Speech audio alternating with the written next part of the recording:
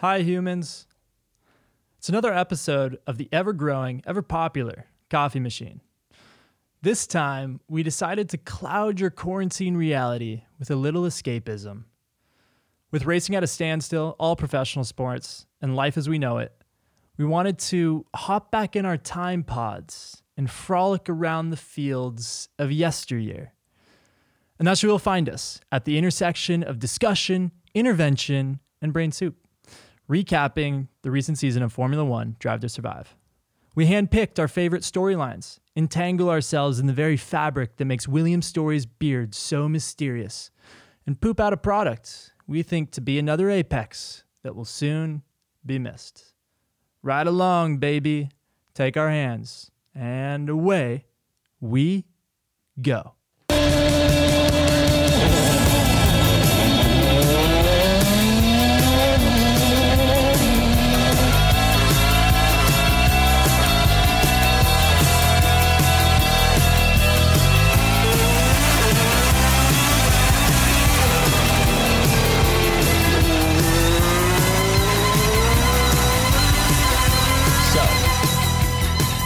TJ,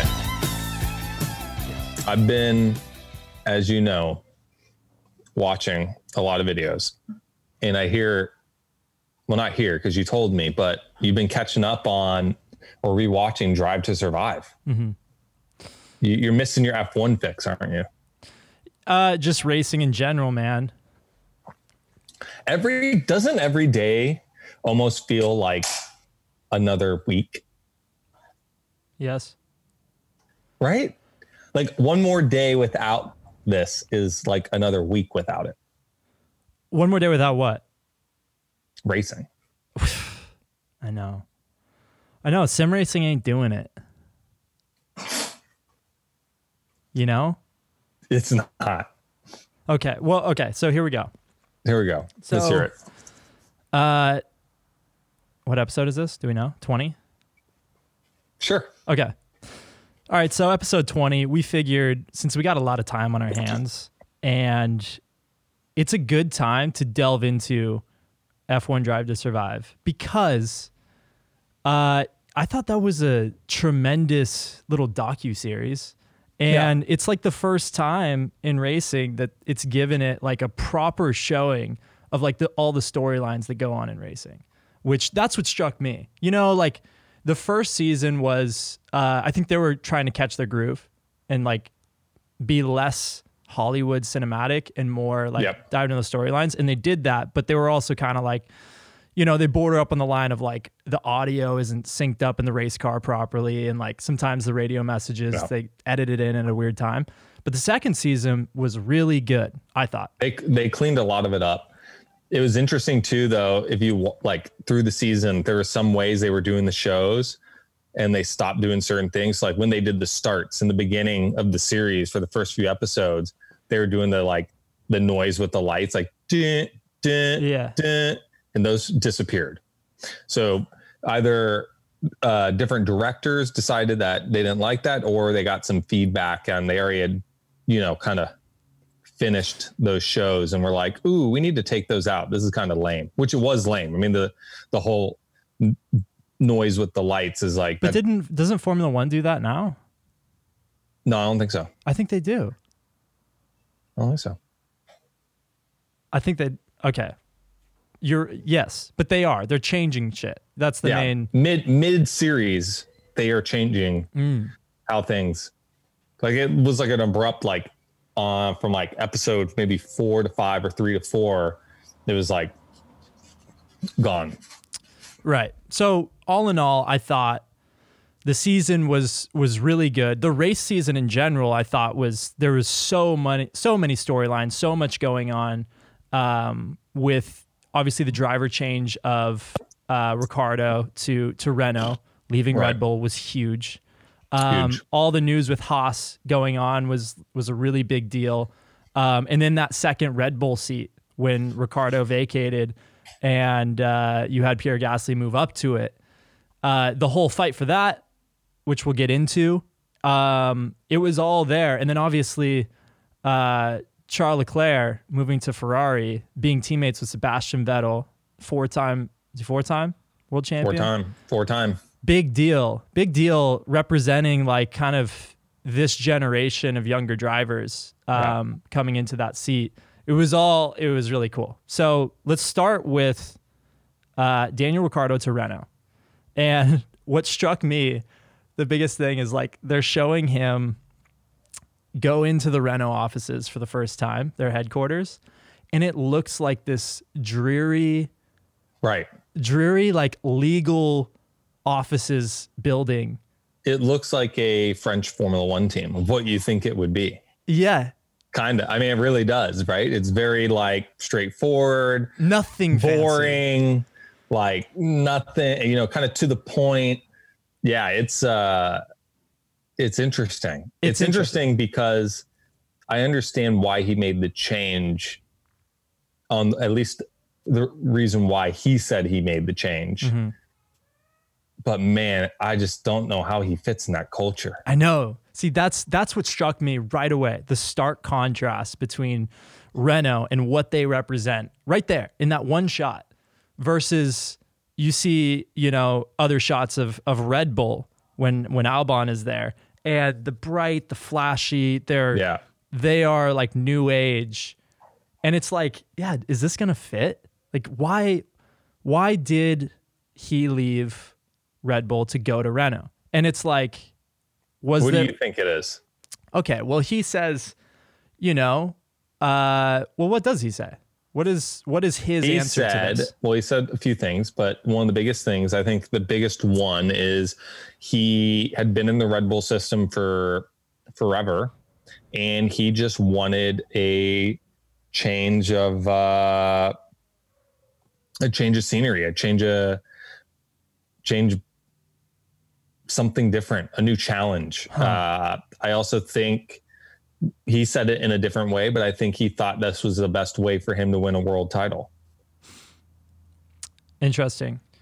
Do you think he saw any like long-term advancements that Renault make going into like, originally it was like 2021 when the regulations would have changed? I think he was looking towards that. I'm sure it was something, internally that he got some information, just no different than when Hamilton made the surprise switch from McLaren to Mercedes, right? And Niki Lauda was a big part of that change to get him over to Mercedes. And I think, was there anybody that influenced Ricciardo to go to Renault, like similar to the way Niki did that? Not that I know of, and not that he says. I think being a part of a true auto manufacturer, as a factory, a manufacturer. Yeah. I think, and the budget they have, I think definitely weighed into it. I don't think it was, I need to make my money, I'm going to get this big contract. He doesn't seem like that type of guy. He seems like, he's genuinely thinks outside of Red Bull, like this is the opportunities that he had, this is the best world title. Now, I personally think that he knows whether I know knows he can beat Max, but I think he knows as long as Helmut's there, Max is number one. That they're putting their marbles, Red Bull's putting their marbles all in Max. And I think internally it's, it's like Horner says, he doesn't want to fight. He's backing away from the fight. And I don't think he's necessarily backing away from the fight. I think he just knows that he's in a position where he will always be number two, even if they say he's not. Yeah. I just think, and he is. Maybe Christian doesn't put him as number two, but Helmut does. And Helmut has a lot of power in that team. That's what I kind of think too. I think that he's running from a fight that he ultimately can't win. And it's not because he can't beat Max Verstappen. He proved him he could. He proved him he could. But in the Red Bull system, when they have their guy picked out, when you race with a guy that's clearly the number one and he's younger and he has a lot of talent and he's aggressive, that's a tough thing to go up against. And question for you. Yeah. does this show you how good Ricciardo is? Seeing what he was able to do against Vettel right away, right? Seeing what he's been able to do against Verstappen. And then you have Gasly and Albon. Yeah. That can't even come. They're not even close. Albon is getting closer, but they can't even come close to Max. What does it say too about Nico Hülkenberg? Because you say how good Ricciardo is. They've always said it. They've always said that Nico is that good. He is that good. I mean, for the majority of the beginning of the season, Nico had his number. He had Ricciardo's number. Granted, I think a little was the car, knowing the car. How long do you give a driver to catch up with all that? With a new car, new team, at that level. With the limited testing, if it was me, I mean, I think you give them quarter of the season max. Yeah. So he was right on that precipice. I think. And at that level, you got to be able to adapt, because yes, Hülkenberg understands the basic fundamental feelings of how that car is and what it likes, right?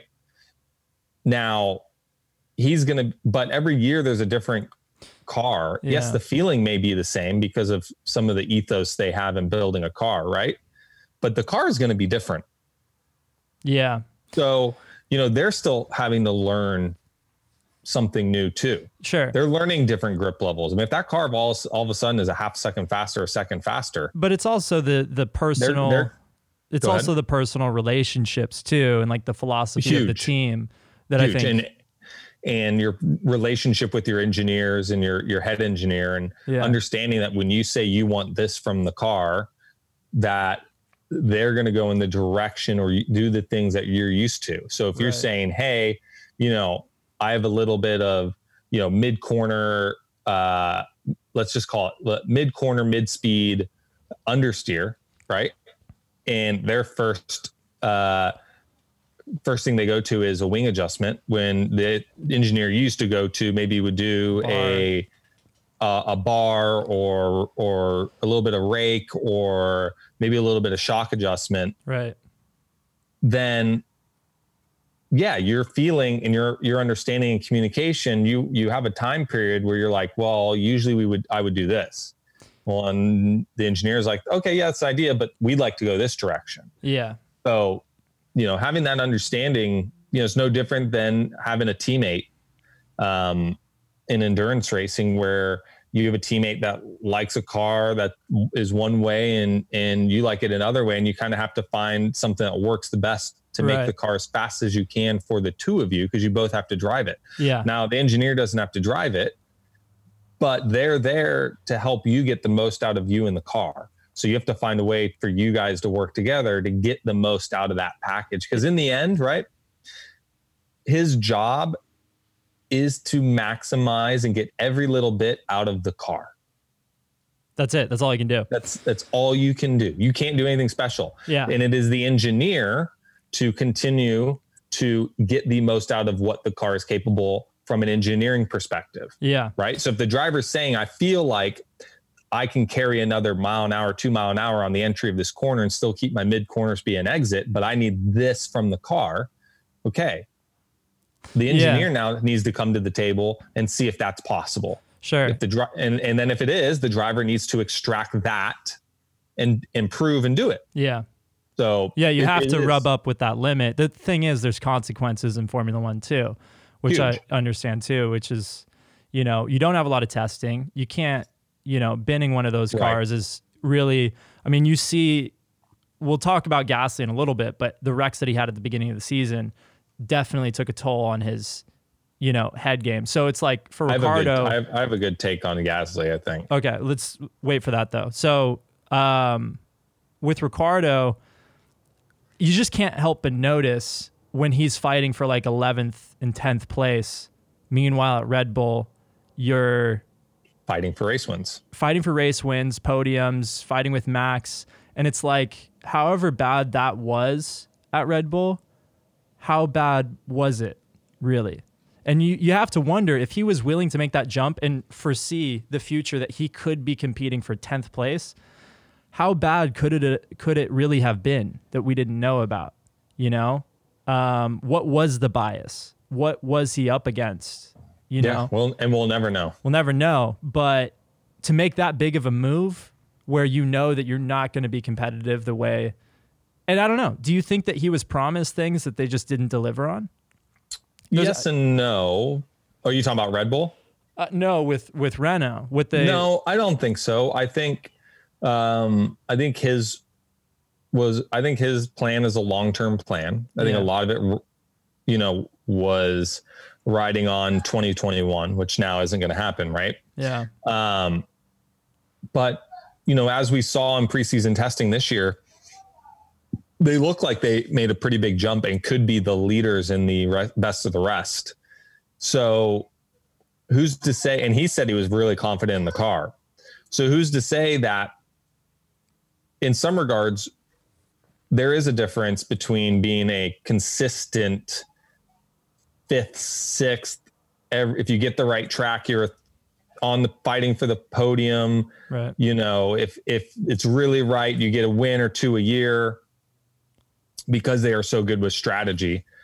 What's the difference from being a, you know, 7th, 8th place car that is able to fight with the Red Bulls on the right day like we saw at Monza, right? Mm-hmm. This past year, and then get a couple podiums, right? Like when you already know you're a step behind, like mentally, is there a big difference between that? When you know you're not fighting for a race win every weekend, you know, I think as long as you're if you're strong mentally and you can go into that and understand where your baseline is and say, look, the expectation is this. We have the ability to hopefully achieve this best case scenario, you know? And if you're and you know you're a B team still, but you're moving forward and you can go and destroy everyone, or not destroy, but like consistently be the front B team and, you know, maybe beat one of the Red Bulls and maybe beat Albon in the points this year. And now, you know, you guys are finishing 4th in the constructor standings and you finish 6th in the in the world championship standings. Yeah. You know, that's a big jump. You know, he got a big increase in pay. And who's to say they don't make it in 2021? Because they know how to win F1 world titles. They've done it before. That's true. So, it's kind of a matter of bringing that magic back. Coming into a race weekend, it's like the headspace you're in is like maximize the A factors and hope the B factors fall your way, you know? And in practice or in theory, I think we can talk about it like that's what you need to do. But in practice, I think that's probably really hard as a Formula One driver. And especially like you look at a Williams and George Russell is doing that right now. And it's Russell is handling it with such professionalism. Yeah. Because he knows that he is as good or better than Albon and Norris, right? He beat them in a single make series in just as equal team level. The 3 teams that they were in, Albon was maybe in the worst of the 3. Yeah. If you were to put resources and money and past results. Well, so, you know, he knows, and he's even said it in an interview before. He was like, I belong up there. Like I should be fighting. Like if Albon's fighting for podiums now because he's in the right team, I should be fighting for podiums. Yeah. And, you know, it's weird because that's one of the, not to get too far off track here, but that's one of the downsides. It can be one of the downsides of being in a development program at the wrong time. Yeah. Yeah. He's a Mercedes development driver. The Mercedes. Who was up before him? Ocon. Yeah. And then Ocon doesn't get his chance with Mercedes. The rumor is, they're going to put him with Renault to get him back in a car before 2021. And then he was going to go back and race with Mercedes in 2021. And then, so what's Russell? Was Russell like, wait, so am I ever going to be in a Mercedes? Do I have to go to a Renault? Do I have to wait for Hamilton to retire? Or am I going to get subbed out somewhere? Yeah. It's tricky with Mercedes because they don't really have like a B team like Red Bull does. No, it's like, are they going to try to find a spot for him in the near future? Yeah. And him to be lined up with Norris? And why? Okay, so going back to Ricardo, why not, when you're making a decision to leave Red Bull, why not McLaren? You know, why not McLaren? Yeah, why not McLaren? How did Renault present like more of a possibility, more of a long-term future? I think it goes to was Sainz there? Was Sainz there first? Do you think? Do you think that Renault would have been the prettier girl in that scenario? Renault via McLaren? I think it boils down to being with a manufacturer. Yeah.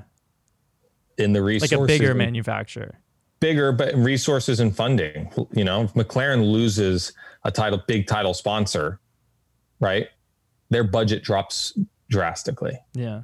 Renault can bring in more money from the auto manufacturer side of things if they need to. But it's like the rich history of racing with McLaren. It is, you know, like that's enticing, but it's only enticing if McLaren means that much to you, yeah, or not, right? If McLaren, like, if I was in that situation, I'm not sure I'd go race with McLaren. Is it worthwhile as a young driver to have any vested interest in any, you know, a Red Bull program or a Renault program as a development driver? Yeah, and even having any, like, it depends though. I mean, in some of these situations, they would, without that, like, and I think Ricardo brings it up. Without that support from Red Bull, he would have never made it to Formula One. They didn't have the financial means. So yes, and in those circumstances, yes. I mean, sometimes you're like, you need it. You know, Norris didn't need it from McLaren. He would have gone all the way, right? So did he have any, that was just purely like his love for the brand that went that? So he chose you don't to know. Be in that I mean, McLaren. Maybe it's like you don't know what's in his contract, right? Maybe they say in the contract of his development that if he finishes top 2 or 3 in his first year in GP2 or whatever it was, we're guaranteeing you a ride with our F1 team. We don't know, right? We haven't seen the contract. You can only assume, but as a British driver, being a part of that McLaren development program is huge. And like Lewis, it's huge. I mean, that's the thing about Lewis. Yeah. He would have never made it to Formula One if it wasn't for McLaren. I think it's a smart move if you're a British driver to, like, the thing is that you got to give credit to Lando for is if he did have a contract early on with McLaren, that was always the route, then they were, the whole time in his junior Formula Car career, they were struggling big time. So, and I remember seeing that. I remember seeing and thinking to myself, like, man, even if you get to Formula One, like, you're going to a team they're finishing 18th and 19th, or like that's where they're qualifying.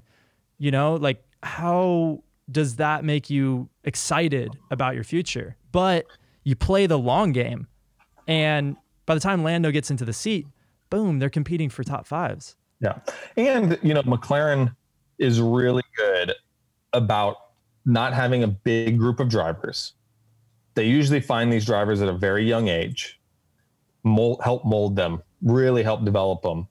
And they have a long history of, even if they don't make it to Formula One, these guys go on to be professional sports car drivers, or, you know, I think they have a long history of helping these young drivers. And I could be wrong. And I'd love, you know, maybe it's one of those things where if you're in the mix in England, you know, you kind of see it a little bit different if you're one of those drivers coming up. But, you know, from the outside looking in, it seems like they do a really good job and have had a history of doing a very good job of bringing these drivers up, whether or not they make it to Formula One or not, but mentoring them and getting them to the point, kind of like we talked on our Friday Instagram live cast, is, you know, they're able to bring them into professional racing and have a career. Yeah.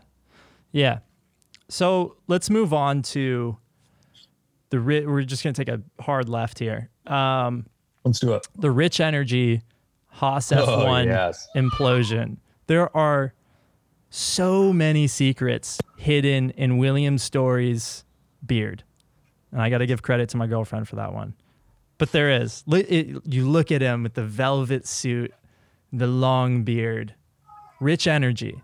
How do you not call bullshit the first time you meet that guy? I know. How do you not call bullshit? How does Gene Haas not go, I call bullshit. I don't need you a part of my brand. Yeah. You're too rock star volatile for what we are. The question is, were they a legitimate energy drink company? From my understanding, no. They went to the bank balance from like 2016 to 2018 or whatever, and it went from like 312 pounds to like 750 pounds. Like not million, just what? Yeah, like nothing. The guy said in the episode, I am personally guaranteeing this amount of money to the team. Yeah, 35 mil. He didn't say corporation. He said, I am personally. Yeah. What Gene Haas ended up saying is they lost out on about $60 million in sponsorship due to that unraveling. And what's interesting is normally sponsorships don't hinge on performance. That's not really the return that you get into the business for. That's a plus. If you're running up front, that's another plus that sprinkles on top. Yeah. But the activations, the exposure, that's what you get out of this. But apparently, Rich Energy they were hell-bent on being a better energy drink company than Red Bull. It just seems like a fantasy. It seems like a fantasy world of like, wow, you see an F1 race once, you see how cool Red Bull is, and you're like, I have money. That sounds like a good idea. I'm going to start an energy drink company. I'm going to enter Formula One, and I'm going to prove we are a better drink than them because we beat them on track. It's just weird. What are you, better in taste? I don't get it. Here's the deal. Even if you think you have a better tasting energy drink than Red Bull, you will never be as cool. Never. Or cooler than they are. You're just not going to be. They have such a big spread. They're in everything. Monster is their biggest, like, of the cool brand factor, right? Monster is for sure at their level. It's different. They still don't. They share a lot. They share a lot of similarities, and then they also share, right? So, like, Red Bull normally don't have the girls at events that are, dressed kind of scandalously. Yeah. And, Monster goes that route, and they've caught some flack, and they kind of like, look, like, we support these women and what they want to do, and they normally go on to be, successful business people after they do this for a few years and start their own careers or become, moms, and some of them are actually already in the sport and do it to continue to be able to like be a part of that culture. So some of the Monster Energy girls in Supercross were already in relationships with some of the riders. Yeah. Before becoming one. Yeah. And then a lot of the riders meet them, and there's lots of them that have gone on to get married to Monster Energy girls. But, the brands are, those two brands, I think in this day and age, there's not room for another one at that top tier. You have Rockstar, right? That kind of hovers around of like, that kind lower. of having all the different options. And then the rest are all the healthy, energy drink type companies. And it's like, I don't know. Yeah. With that market, why even get into it? Why not try something else that parallels with racing instead of an energy drink? Yeah. I just don't get why it has to be that, Yeah. And to take on Red Bull, it doesn't make sense to me, know? But like the other question is, what was it then? Was it just like a shattered dream, or was it something else? Did it provide? Did he have are you saying, did he have a laundromat? I'm asking the question. Okay. Possible. Hey, I mean, racing sounds like a really good way to do that. Well, there's been a lot of history of a lot of people using racing as their personal laundromat. And governments. There's been governments that have used racing as a laundromat. What? Name a few. I don't like. No. It doesn't. You don't get. In Don't know trouble who's for this. listening. I don't want to be on a list. You don't get in trouble for this. You just. Starts with a V. We know it. It's We far all know south it. of us. Right. Right. Okay. Yeah, that didn't go over well. No, that didn't work out so well. Why does it work though? Why does racing work as a laundromat? Well, it's very expensive. So lots of money can be washed. I feel like I only know this because of the Ozarks, people. Okay. Do not know anything other. All my history and knowledge of this strictly comes from the Ozarks on Netflix. No, you're an expert on this. That's why I'm asking you. Pseudo expert on this. No, but I mean, going to business school, I mean, you kind of do understand this a little bit. No, it's the amount of money, right? The amount of money that you spend. And the biggest thing in motorsports, what we're able to do in the specific incident we were talking about, is you're able to overpay, right? And the way you can work contracts, and you can overpay for something, get reimbursed, bring that money back as a reimbursement. Or if you're doing it yourself, it's an easy way to just have line items on an invoice that are very hard to track. Yeah. Yeah. Line items that can be broken. And the cost associated with it, right? Yeah. Yeah. Okay. So And that's good. and it's something tangible, right? Like you're actually racing a race car and you're going to these events and you're seen to be there, right? Yeah. There's no one really looking into a whole lot of you like, oh, is this a real business? Yeah, it's a real business. It's a race team. Now the money spent on the race team may be a little inflated, right? Right. It's not like you can have a race team. No, it doesn't make economic sense. It's very, if you own your own race team, it is not difficult to say the budget's $4 million when you really can do it for $2 million. When you get to the levels that this was kind of, right, and hide it in layers of parts. It's just activations at an event. Yes. Easy. So do you think that it could have been that?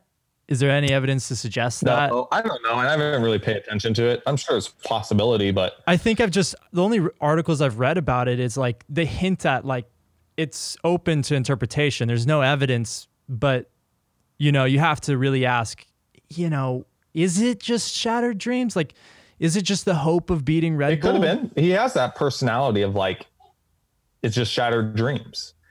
Oh, I wanted to start this brand, and maybe if something, got going, I'd actually put money in and try to start this thing really, but it didn't. Yeah. So I don't think we'll ever really know the answer to that, because that guy's pretty much been banned from racing. Has he? Well, socially, I think. Yeah, I think no one would touch him with a 10-foot stick. Apparently, before Haas got involved with Rich Energy, they, I think it was at Coda or something, he had a sit-down meeting with Williams.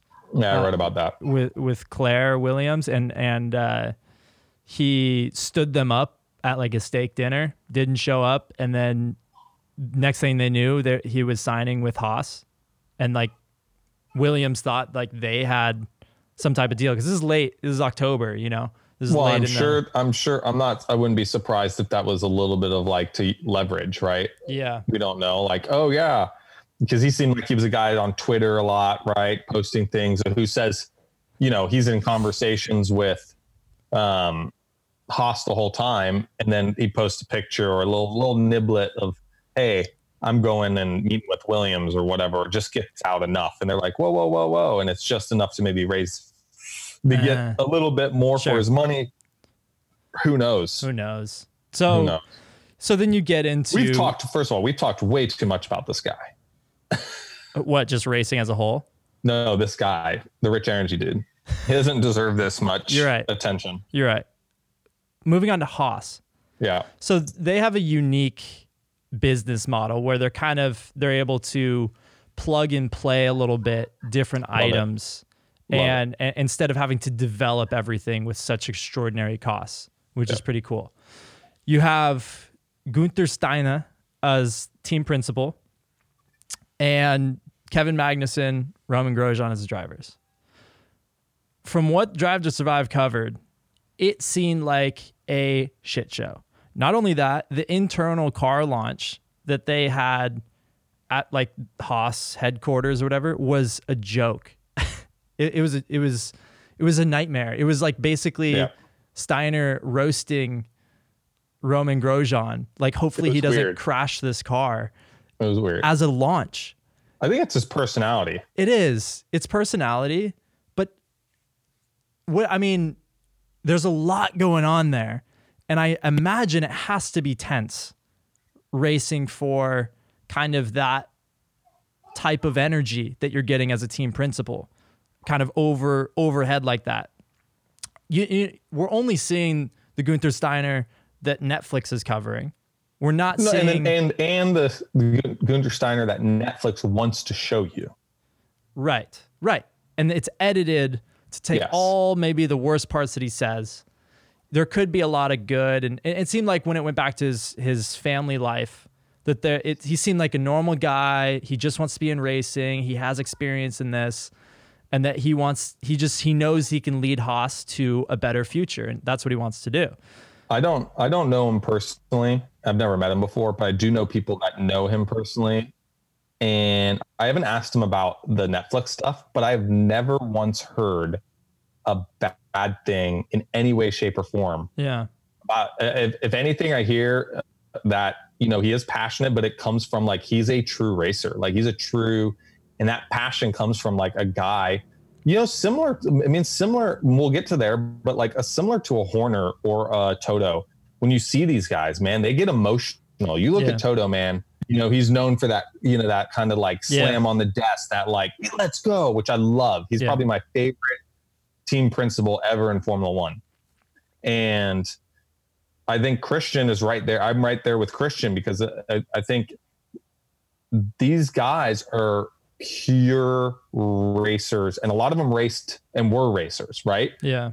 Not like some of the Ferrari folk they've had, which are just executives that get put in these roles. And, Formula One was built on these pure racers and, like a Ron Dennis and everyone, Yeah. And I think these guys, and one of the reasons why they've been so successful is organizations were able to find and bring these people that are pure racers, and they get it. Yeah. And I think Steiner is that, and he wears his emotions on his sleeve, man. Sometimes it looks like you're a dickhead, and sometimes it looks like you're just passionate. Yeah. It is what it is. So it looked like they got totally lost during the season.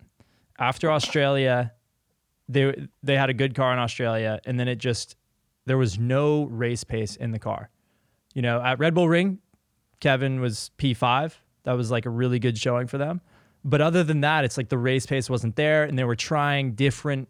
Like they went back at Silverstone, they went back to. I think Romain chose to go back to the Australia spec car and like test. They were literally treating the race as a test because they were just off. This is my question to you. Yeah, and you may not have an answer because obviously you or I never have competed in anything this technologically advanced or at this level. But we have worked with some great engineers, and both have been involved in cars where you can change a lot of. To me, the question is, how at this level are you going race to race, session to session, and you still do not understand how the car works? Good or bad, the car may suck. Yeah. But I think it boils down to some of the engineering staff they have, or maybe the car designer, or maybe it is a fault of the kind of plug and play you're talking about with the parts because they're not the ones building the entire car, that they don't have an understanding. It baffles me that they're literally 3/4 of the way in the season and they still don't understand how these cars work. You hear the drivers bounces all over the place. The track changed 10 degrees and man, the car just changed 180 degrees on us. Yeah. And you're like, wait a minute, the track temperature is changing. How do you not have the data that tells you when the track changes and cools off 10 degrees that you need to do X to the car to continue to keep it in its window. Yeah. Like even in the most basic go-kart level stuff that we do, or I do these days, and the, basic Formula car stuff I do these days, we understand when the track changes that temperature, what we need to do, whether it's tire pressure, aero, mechanical, we know what we need to do to continue to keep optimum performance. Yeah. It's a highly technical car too. It is, but that's why you're at that level. Right. But who are the engineers there? How do they get there? And I'm sure they're very, very good. I'm sure they're very, very good. Oh, 100%. You don't make it to that level without having skill and experience. Yes. But then it's kind of like, it comes back to like a structural perspective. Why do you not have a program for that? Or is it literally that the car is so Frankenstein together that you tried to create that plan and it's not possible because it's so unpredictable? My feeling, it's so Frankenstein together that you don't have someone that, because they design every bit of the car, that they don't fully understand how everything works together. In harmony, this is the only way I could think that you don't have an understanding. Yeah. Because you're like, oh, we just got this part that fits on the car. Okay, I know this is super rudimentary as the way I'm describing it, but you know what I mean? This part wasn't designed to work specifically with this part necessarily. And maybe you don't know the philosophy behind why they did what they did when they created that component. Or they do, but they're only told what they're going to be told meant by to be told. Yeah. Right. Yeah. They're not told when it gets 10 degrees hotter, like, oh my God. Yeah. Like you have to do this. Oh, that's right. We forgot to tell you. I mean, I do it all the time. Even myself, I do that sometimes where I'm like, you'll tell someone and you walk them through the entire process and you're like, wait a minute, I forgot to say, if this happens, you're supposed to do this also. Right. Because you're giving them, if it's perfect, how you're supposed to do it. Yes. It's hard. It's hard to be, as a communicator, it's hard to be that multidimensional that you would know all of the things that could happen. And then, oh shit, like, yeah, I forgot to tell you, like on a day like this, you have to make these amount of changes. So that's interesting. But then you have the drivers and they're re-signed with the same guys. What do you think about that? How can they continue with that driver pairing? I don't know how you continue with Grosjean. I'm not sure Magnussen deserves it over. Well, no. I think he definitely belongs there more than Grosjean does. And I don't think you can just wake up and try two new drivers. I think you do need that experience, someone to help guide another driver. But like I've said, this is something I've always thought since Haas has been involved in Formula One, that they've done a poor job at being, and maybe they don't want to be this, and that's totally cool. That's like, it's their prerogative. Yeah. But I think they've done a horrible job at supporting young American drivers. For sure. Not that they need to bring an American driver into Formula One, but they have two development drivers, right? And it's like, wait, we're not helping young Americans come up through the system? Even if you don't bring them into your team, right? But you have an opportunity to help these young drivers. Like, who's their newest one? I'm going to pull this up on my phone. I mean, I follow like Pietro Fittipaldi, has been doing that. Louis Delatraz. Delatraz is legit, man. He's good. He's good, but he's also, this is his third year in F2. Well, and exactly. But that's my point, is why are we not supporting? Right. And I don't think he needs it. I don't think Delatraz needs it like some of these other drivers do. And that's what kind of, I see your frustration there. It's like, it doesn't have to be all Americans. It would be nice if that were the case. Well, they had Ferrucci for a while, right? They did. That makes sense. I didn't understand, but whatever. Why not? But that's what? Why not? I just didn't make sense. Yeah. The results didn't make sense to right. But he was American. Why he was, yeah, but there were way better Americans You're telling me he doesn't go to Askew and Askew says no to that 2 years ago? Right. Doesn't say, oh yeah, I'll be a part of your development program. That's true. Come on. Yeah. Kirkwood, you're telling me Kirkwood if you don't sign Kirkwood right now? Do you think that if you want to have any development ladder system, what they may run into is that there's just the pool of American drivers that are racing in Europe is very, very small. And then it's like, but then you pull potentially from America, but they're not racing in Europe.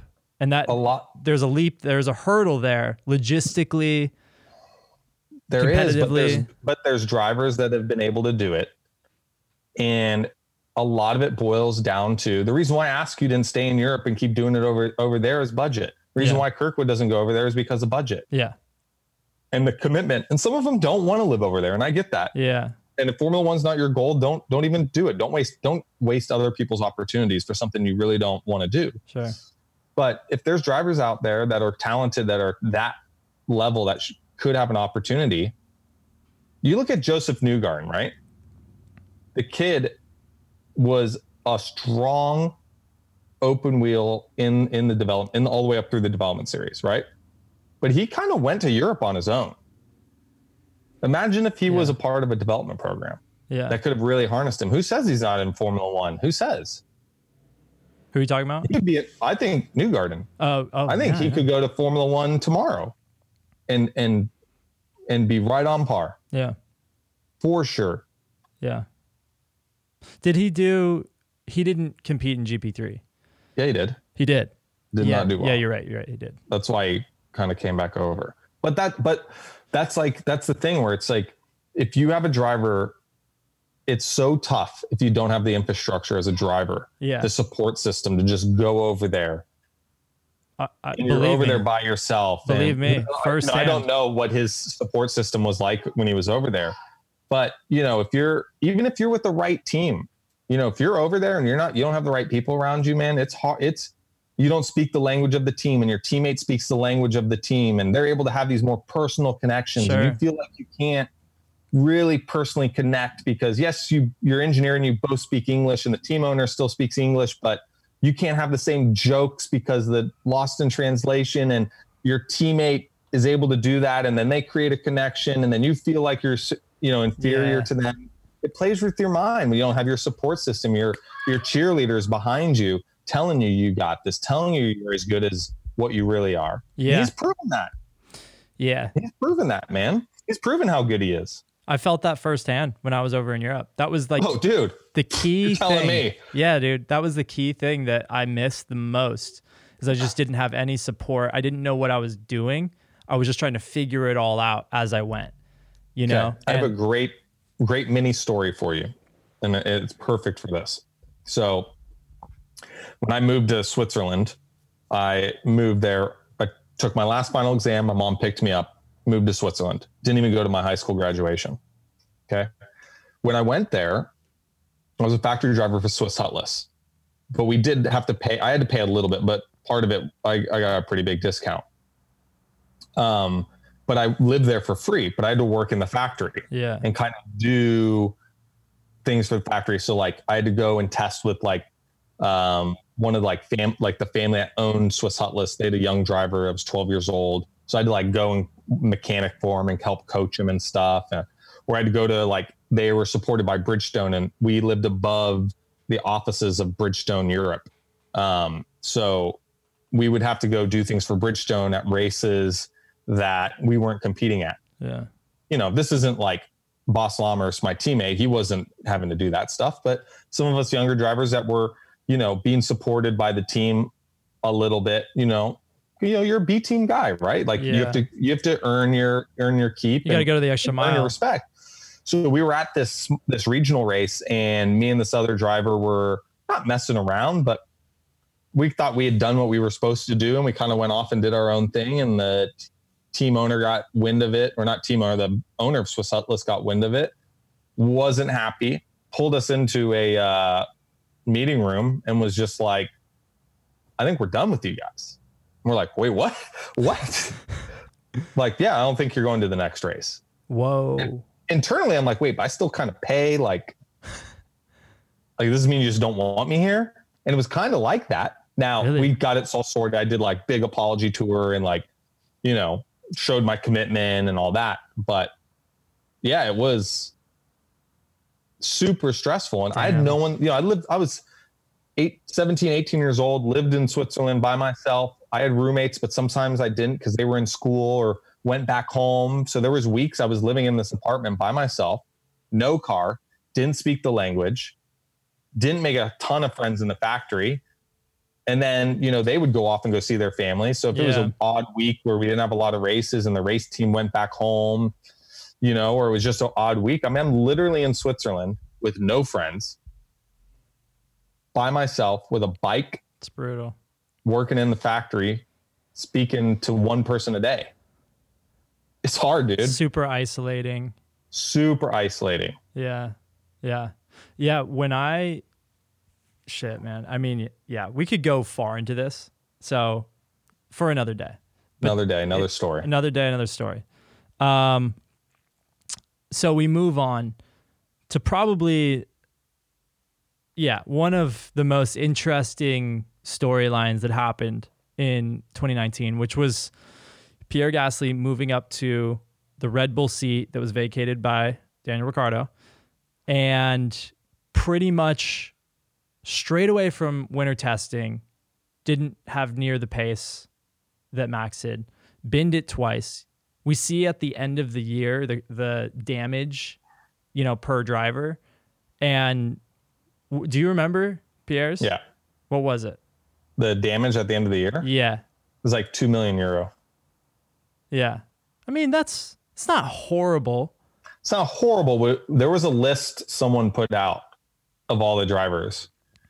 It is a stark difference to any of the Ferrari, Mercedes, Verstappen, Ricardo, guys like that. Yeah.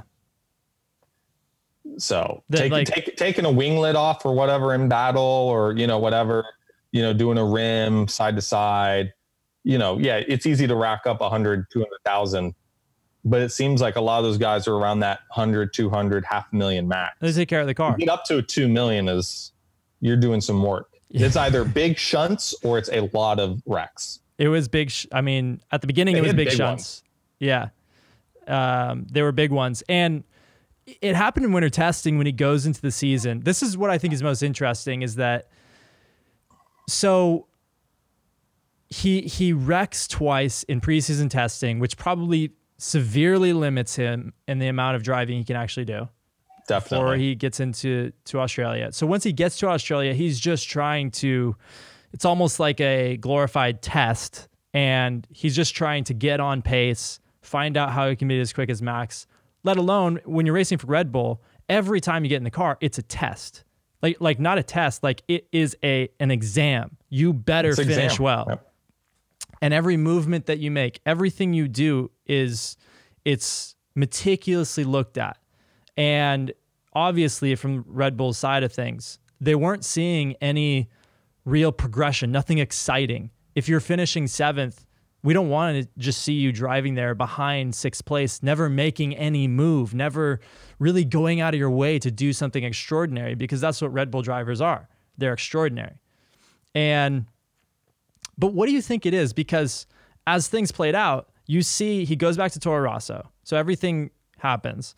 He goes back to Toro Rosso and starts like performing well in the top 10, and eventually closes out with Brazil finishing second. Granted, there was a lot of luck that was involved, but I mean, you got to hand it to the guy. He turned around his season completely. It was like a reset of his brain. How much mentally do you think Pierre got in the way of himself? That's all it was. You think that's all it was? That's all it was. Look, I'm not from the outside looking in. My only guess is that he knew who he was up against, and I think he went in there with a false sense of confidence in himself. He's a very confident guy. You think? I think you have to be at that level. And how he sounded in that, he seemed, and I'm reverse engineering this a little bit, but like he seems very confident, but to the point to where it's like he has expectations and unrealistic expectations. Mm-hmm. So it's like he expected to be at Max's level too soon. So it doesn't help when you bin it in preseason testing, right? Then you go, and I think this is where some of the like conservative racing things, he didn't want to bin it. He didn't want that to take that chance. Mm-hmm. If you're not chances, you're not able to learn and progress as a driver, right? So you don't see that gain because he's not willing to risk it for the biscuit, as they say, Right. because of those two shunts. So then he's already self-doubting himself. And he's not going to do that in public, but you could see just his body language, he was self-doubting himself. When you're that far off your teammate in the same car, Yeah. is massive. It's brutal. Brutal. I mean, there were times where you were like, this is no joke. This is like a pro versus an amateur time difference. Yeah. Right. Close to a second. 6 to 8 tenths. And man. you hear like Christian Horner was talking to Helmut Marko at Monaco. They just had a clip of that. And he's saying like the last sector, he's losing 4 tenths. And they're like, and there's like, we could do that. right. It's like your team principle. And a guy, Helmut Marko, how old is he? 80, 70? He's up there. It's telling. Saying that he can do sector 3 at Monaco better than the driver, the guy that's hired to be there. Very telling. It's very telling. And so he's not driving on instinct. One of the things is like he wasn't getting the results. He's not doing anything spectacular in the races. And he has Verstappen, this plethora of data. And one thing that Christian Horner was saying is like he's looking at too much data. And what we know, when you look at too much data, it means you're thinking too much rather than like feeling the car in the moment, being experimental, if you will. And that's where I say, I think he was tight. He was driving tight, but I think he knows in his heart that he is not a Verstappen. And there's nothing wrong with that, dude.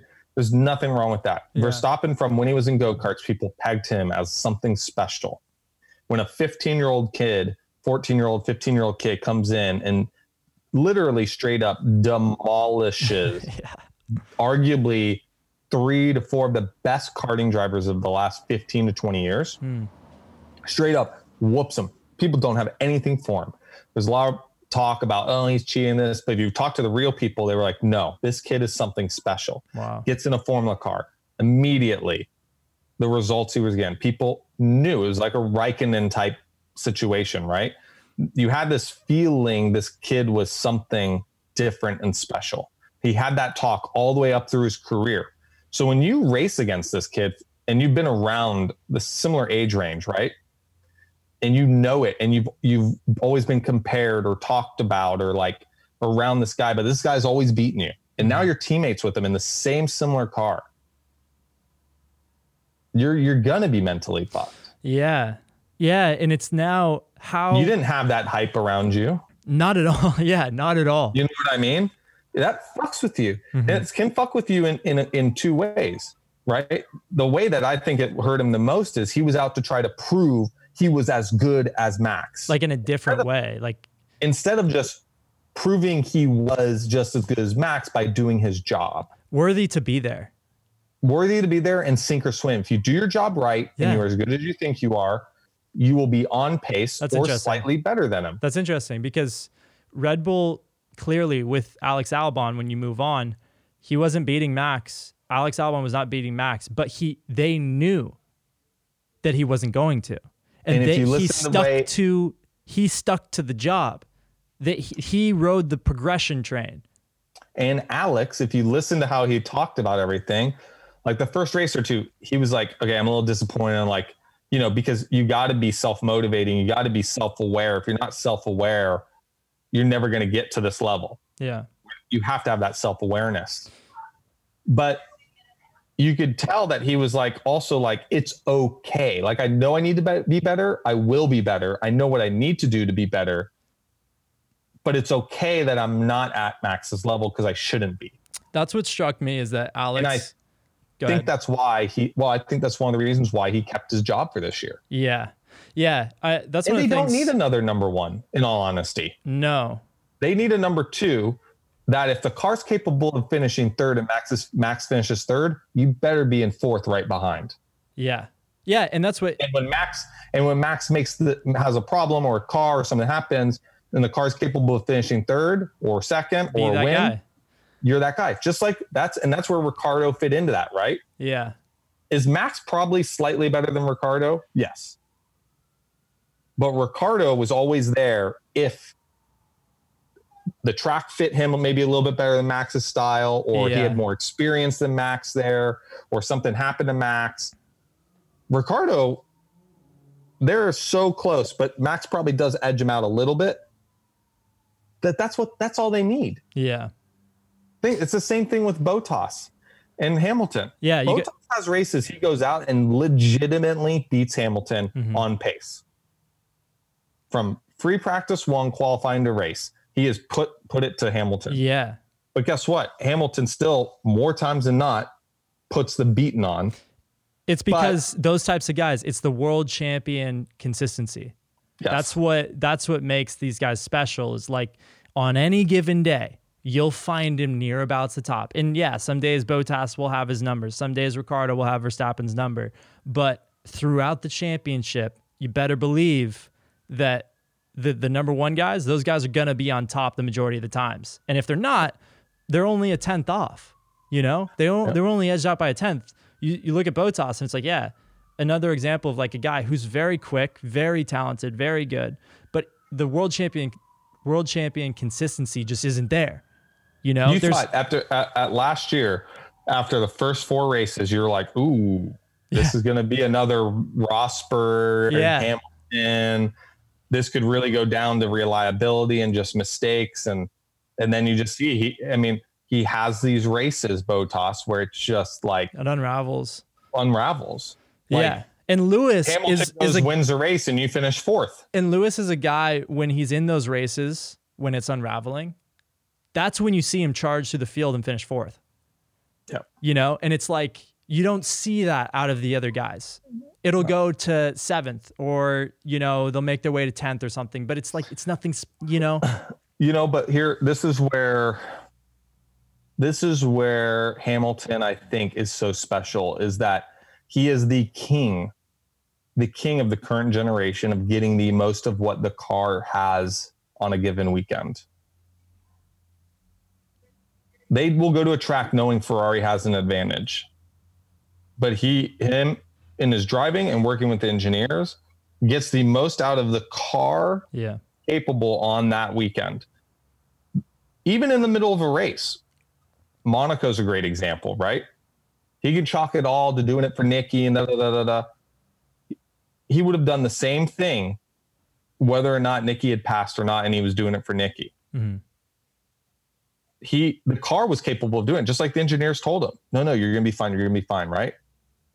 There would be a lot of drivers that feel that and shut down and give up. Look, if he would have given up 2-3 tenths a lap, not a lot in Formula One, right? He gives up 2-3 tenths a lap as that tire degrades. He's getting passed by Max. Yeah. A guy that's very aggressive. He got the most because he didn't overdrive the car. He knew how, and he's the king of managing his tires. Yeah. Knew what he needed to do, whether or not he was talking on the radio, complaining, doesn't matter. He knew what his job was, and it was only to get the maximum about what the car is capable of getting, because that is, in the end, that's all you can do. Yeah. And he understands that more than anyone else right now. And he gets to that level of thinking much sooner and much more often than a lot of guys do, because then it starts to come into you like, okay, I am leading this race.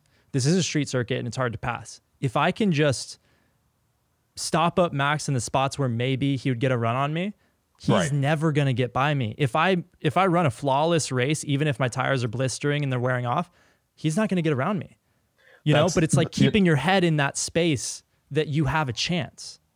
That's like kind of what Oliver was saying the other day about doing the sim race with Scott and learning from Scott Dixon. And he was like, I was stuck behind, I was faster than him. But I couldn't get by him for 10, 12 laps because he just knew the spots where he needed to make sure he could just check me up a little bit to get the better run off the corner, that he didn't need to be as fast here because I had no pass opportunity in that corner. So why do I need to be that fast? Yeah. Check you up a little bit, throw off your rhythm, make sure you get the better run off the corner, and then you have nothing for the next passing zone. Yeah. Now, do you think that Gasly was at all underprepared? Is it when you're underprepared? Because it's hard to be completely prepared for something when you launch into a Red Bull seat and you're faced up against Max Verstappen. That's a unique position, unique opportunity in your life where you're not going to be completely ready for it. But when it is that you're underprepared and you arrive in a seat like that, is it that you're trying to learn too much at once? You're just biting off more than what you can chew? Or do you think it's like the Red Bull culture that puts like too much pressure on performing too quickly? And so you harvest in the data and the guy that is out there winning some races to try to be as good as him. What do you think it is? Do you think only the elite of elite can perform at that level? That Red Bull kind of sets the expectations that they set? Is that what you're kind of thinking? Yes, but also so quickly. And it's like a guy like... But that's what I'm saying is only the elites can kind of do that, right? Yeah. It's very rare that you see someone at the highest level, right? Once you get to that highest level, that it takes 3-4 years later, they burst onto the scene, even though they were there, right? You see that more in like, maybe they weren't that good in Formula Ford or Formula Renault, and then all of a sudden it clicked in car racing for them, and then in F3 GP2 they kind of wake up, and but that kind of progression kind of, it's usually not linear. It's usually like this, and then boom, straight up, and then you kind of figure something out, and you're there. And it could be that it's like a sink or swim, and only the elite or very experienced, like a Weber, can handle that. And it's hard for young drivers at that level if you aren't an elite. Yeah. I mean, it seems like in Gasly's situation, any guy coming up, similar situation, you're on the Red Bull development program, you're winning races, you can go and win the F2 championship, then you take a super formula, hack at it for a little bit, you're in Formula One. But Verstappen has, I mean, every year he's going to have more and more experience. I think, is it his 4th year in Formula One? I think, yeah. Something like that you're coming into as only a second-year guy, and your first year was at Toro Rosso against a guy that won on his debut with racing with Red Bull. Yep. And so it's a unique position because you're not going to be as good as Max. It's not really in the realm of possibility. Don't think you are, but you can be. Keep it open. But the problem is that I don't know, do you think if you take too big of a bite out of it, kind of like what you were saying, the overconfidence a little bit, if you try to take in all of that data, well, you've never driven like that probably before in your career. You're not going to drive your best all of a sudden now that you have the best driver, one of the best drivers in Formula One right now, you have his data in front of you. So it's like you feel like that's a resource, yet you're just going to go in circles and you're not going to be driving on instinct. Yeah. Do you think that's what that leap to Red Bull? Many drivers might face that. I think you're onto something there. I think that's definitely probably the more likely of the answers is that. Yeah. Well, then you have Albon. And I love his, just him in general.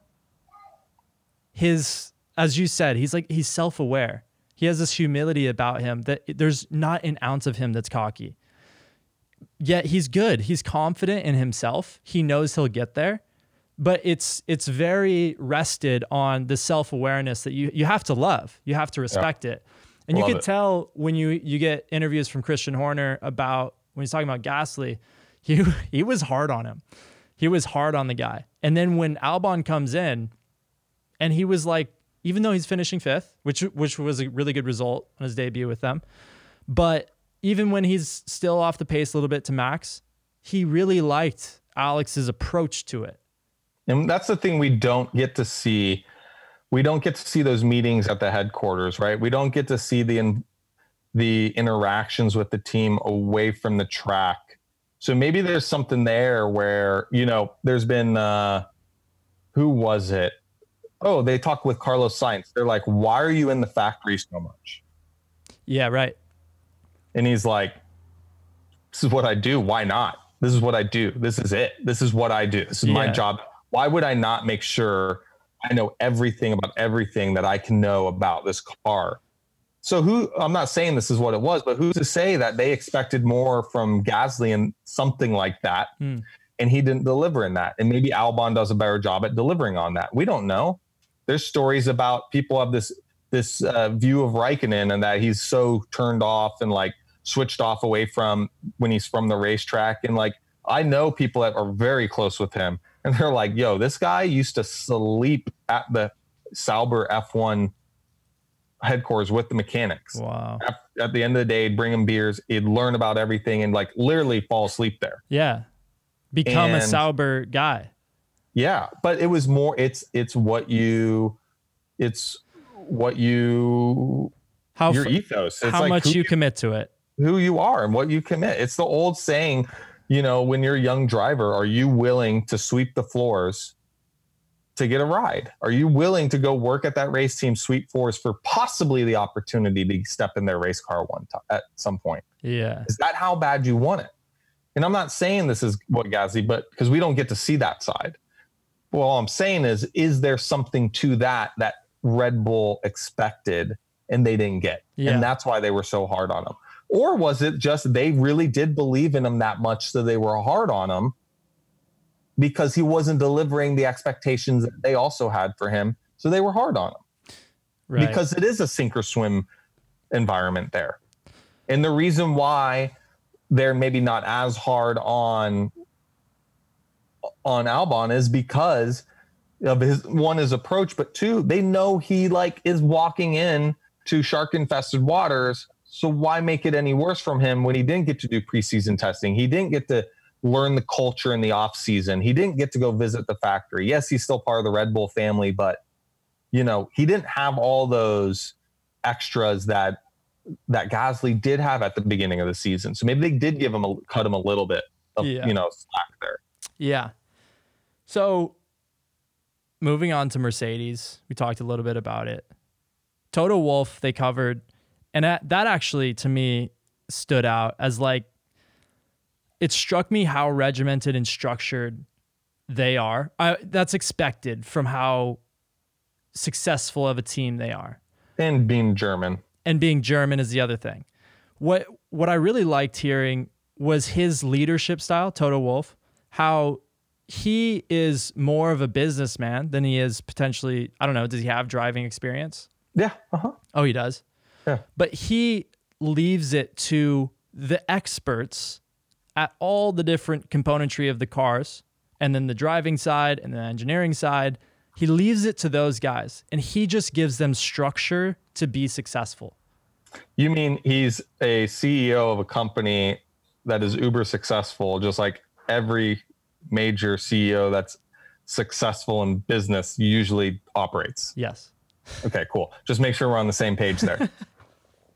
Yeah. I mean, that's what it is, right? I mean, he understands that this is a business. There are two sides to this business, right?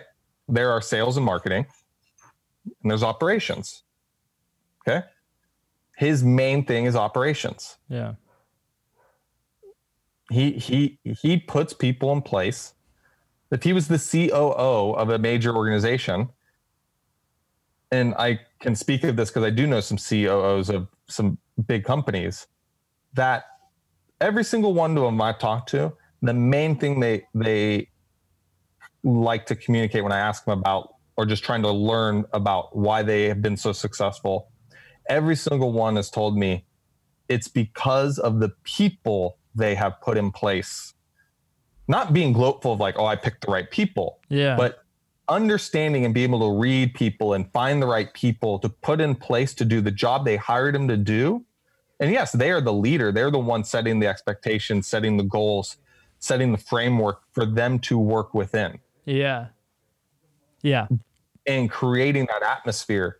So if you don't create the atmosphere, and this kind of goes back to what was talked about in, I forgot who it was they were talking about, is like, if you don't know your job and how you're supposed to do it and be told exactly how it's supposed to be done, right?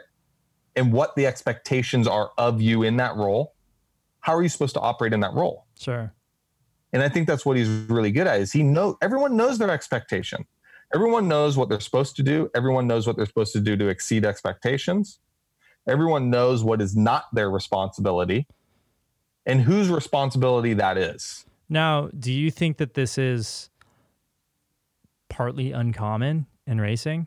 This management style, the fact, Yeah, 100%.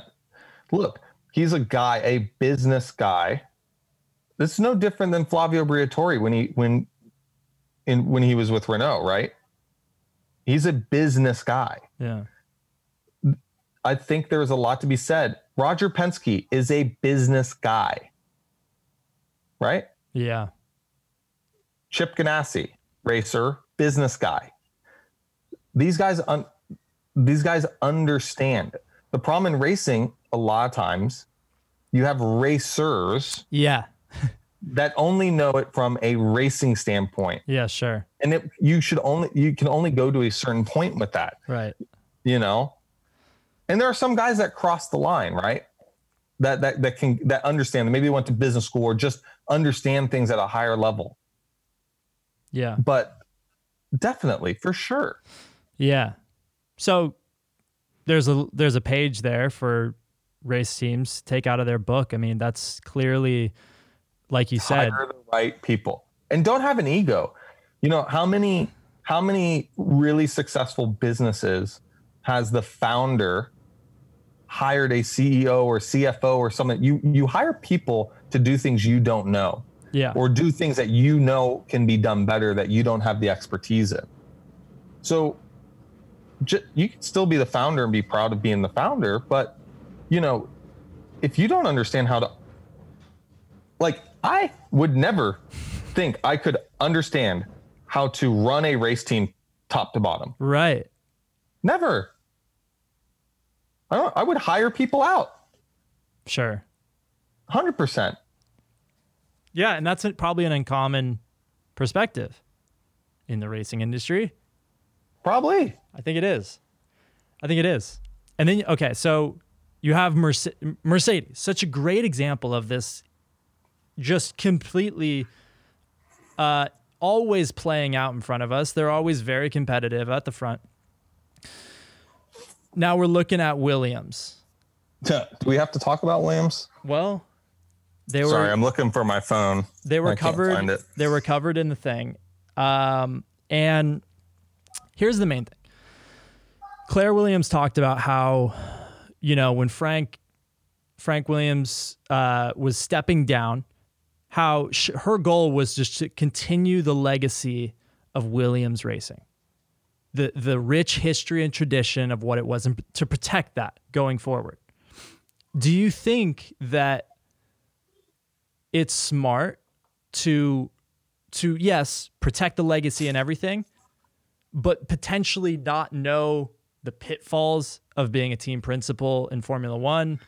Look, rather than just putting potentially the right personnel in place to protect that, but also to further it. Again, obviously we can only speak of this from what we see in the show, and maybe couch quarterback. If we know anyone, right? That's all we are, dude. That's all we are. We're filming this on a Monday. We are Monday morning quarterbacking right now, and it's okay. That's okay. But I will say, I think this is a great example of what we just talked about with Mercedes. And they showed that in the videos when people were like, wait a minute, the car's not ready. Wait, this part isn't. Oh, people don't know what their responsibilities and scope of their job are. They lost a part. They lost a flat out an integral part component of the car. Flat out, 50% of those high management executive people in any other form of business would have been fired by now. Yeah. Which of course some of them were, but the communication, even on the episode, you're like, wait, you're not involved enough. not involved in like micromanaging. You're not involved enough of knowing what's going on in your organization. Right. And that's just, hey, I need an update from you at the end of every day, or I need an update every week on XYZ. This is your job responsibility. You need to execute this, but I still need to know what's going on. And it just seems like everyone's just off doing their own little thing with no real construct or communication between departments. And yeah, you know, the things I always hear from like friends of mine that work in like, you know, especially out of college, like lower level management positions as they went into the corporate world, the worst thing that they all ever experienced the two worst things are always a boss that micromanages you and tells you how to do your job consistently, right? Instead of letting you do it because that's what they hired you for. But the other thing is departments that are supposed to work together not work together, and not be in constant communication, and not understanding, you know, that we're not in competition necessarily with each other, but we're here to work together as long as the business grows. Yeah, we're doing the right thing. You know, it's like I've always said with the Porsche stuff, you know, when we would do it, it's like we technically are not Porsche employees, but we're Porsche employees. Sure. Because we still are getting paid by Porsche. It's not coming from Porsche on the paycheck, but the people paying Porsche, the people paying you to do this job are really Porsche. Yeah. Right. And it's no different than that. So for you to not understand that, in our circumstance, right, it would have been you not understanding that you should be doing everything the Porsche way or for how Porsche wants it to be done. Yeah. The culture of the culture of it doesn't matter what the other company's culture necessarily is, right? In the end, that's who we work for. Right. So, you know, I think when you don't understand, like we're not, and the biggest thing was when you had two agencies, right? When we'd have to work with two different agencies. And that's kind of where I was going with that. Is like when you have two different agencies in our world of things with that, you're not competing with that other agency. Yeah. As doing an event with, some of those people are from this other agency. No. We all are with Porsche. And you'd have problems with that where people didn't understand that. So I think I see what you're saying. Is it that there's so many different departments in a Formula One team?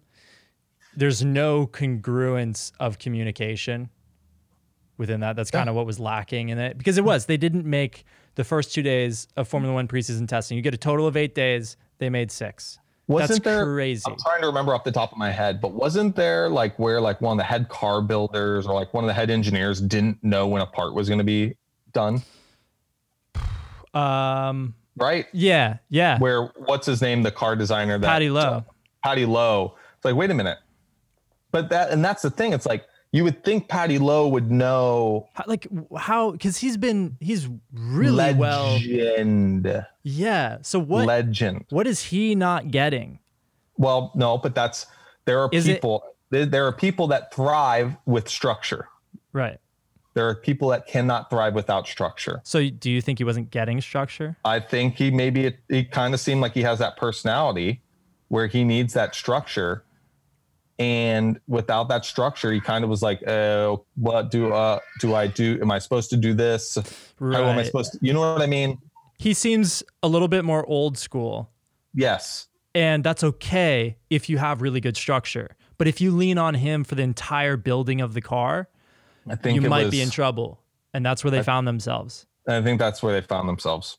Yeah, that's unfortunate, because the way that it was kind of positioned in the documentary is like Patty Lowe needs to take the brunt of the responsibility here. He's the car designer. He's that guy.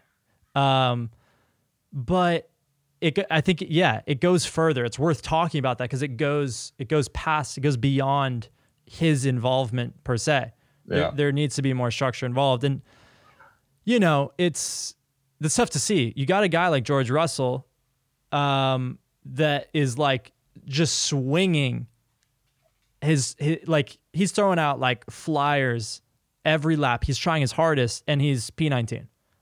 But you have a guy, Robert Kubica, who was very, very competitive in his day. Granted, there's been some time that was lost for him.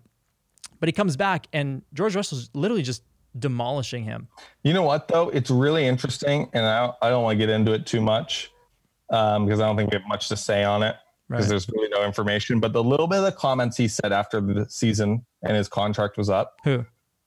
Kubica, where he was talking about where he felt like he wasn't being listened to by the team and they didn't treat him as an equal to Russell. And interesting. There was, and he was saying like him with Alfa Romeo, he's like, no, this is what I meant. This is kind of what I was talking about with like, I'm listened to here. Yeah. They respect me here, and who knows, maybe that's just driver ego, or maybe there is something to that. And that adds to why Williams is having as much difficulty as they are. It must be.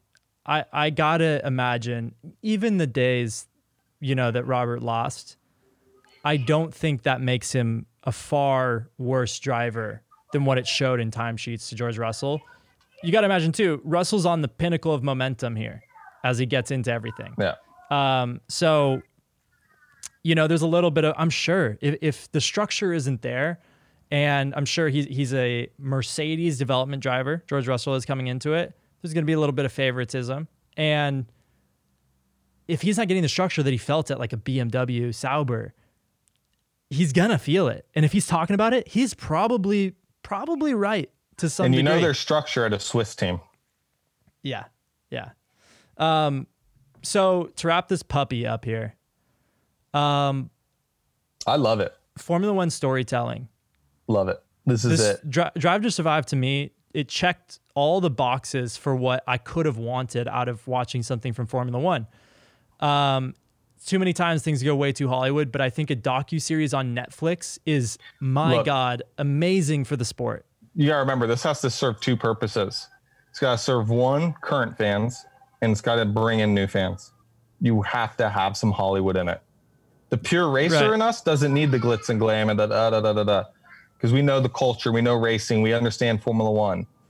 We just want the insights and the in-depth stuff we don't get to see. Yeah. But the person that doesn't know about Formula One or has heard about it and maybe has heard that it is kind of glitz and like they need the Hollywood to be enticed in. And that's one of the reasons why it's out there is to help bring in new people. Yeah.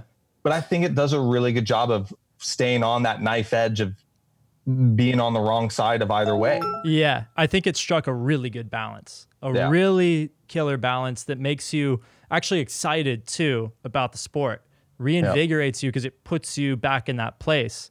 Sure, there's some things that you can look past, that isn't ideal for a race car driver. But I do think it gave a good culture of it too. That like the uniqueness of a race car driver, And I think they're changing. It looks like they're going to try to change the format every kind of year they do it a little bit, slightly different. Really?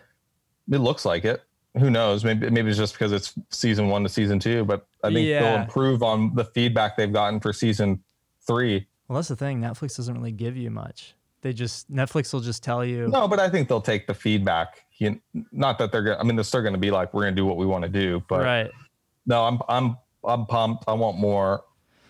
I love it. My son loves it. Here's the thing. Nico, when he sees the logo come up on Netflix, he wants to watch it. Oh, really? Yeah. What? Nico loves it. Wow. That's so cool. Here's the thing too. I didn't know anything about Alex Albon going into this. I didn't.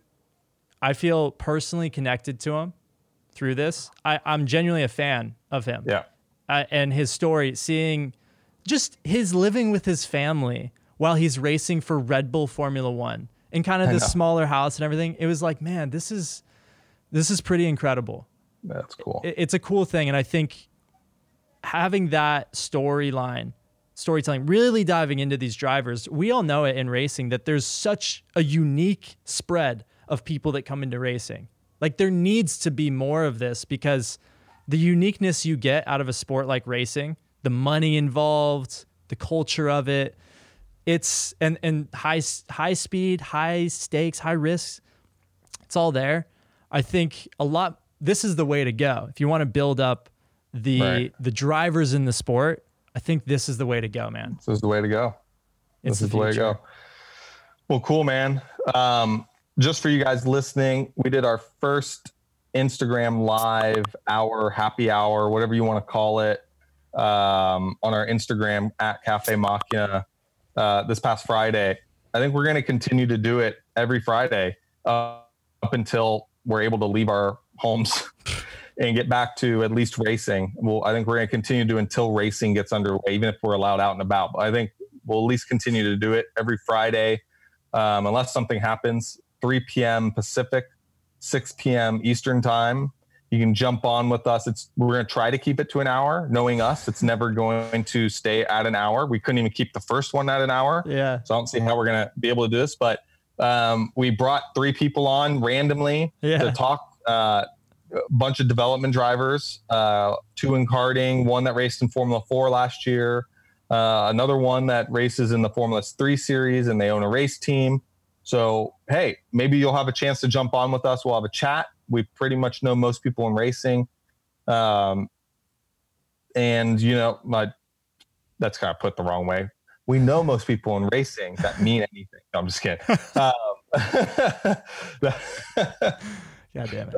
But, you know, we took some questions. People asked questions, and we try to stay as interactive as we can and really make it fully engaged, immersive experience for everyone. Yeah. So, you know, hop on. You know, we'll probably do it to where every other week, TJ or myself will do the cafe account, and we'll do our personal account. So maybe this week TJ will take the cafe account, and then you know he'll talk to some of the people that we pop on. But I mean, we had Patricia Ward pop on to listen for a little bit. Looks like he didn't want to talk because he didn't respond to me. But you know, who knows? Maybe you'll get a listen from a famous sports car driver, Indy car driver. Oliver will probably pop on every once in a while. So yeah, great way to have a drink with us, and if you're of age, and enjoy a Friday before getting into the weekend. Yeah, and even just watching it, all you got to do is leave a couple of comments, and we'll start talking about it. And then if the conversation is right, we'll get you on, baby. We'll get you on. We'll drop one of us and get you on. So be ready for that call, cool. And you'll go live with everyone. It was fun. And we're trying to release podcasts every Tuesday now. That's kind of the goal here. Tuesday morning, I don't know, 8 or 9 a.m. Pacific. Yep. That's on TJ. So if it doesn't go out, guys, that's on me. It's on this guy right there. That guy. All right. Well, TJ, it's been fun. I'm getting yelled at. It's time to go. My dog's yelling at me too. Oh, cool. Say hi to the pup for me. I will. Say hi to Nico. Does he know me yet? He knows you. He remembers you. He does? Yeah. He says, shave that stupid mustache off your face. No, he doesn't. Yeah, he does. I heard you got a mustache. I did have one. And you uncommitted? Backed out of the break? Backed out of the pass there? Didn't look it. I got a lot of flack from a couple of my friends, but yeah, it didn't last so long. The wife didn't like it. Who cares? There was a kiss embargo. Oh, okay. Heard about that. Yeah. So anyways, later guys. Thanks again for watching. Love you all. Take care.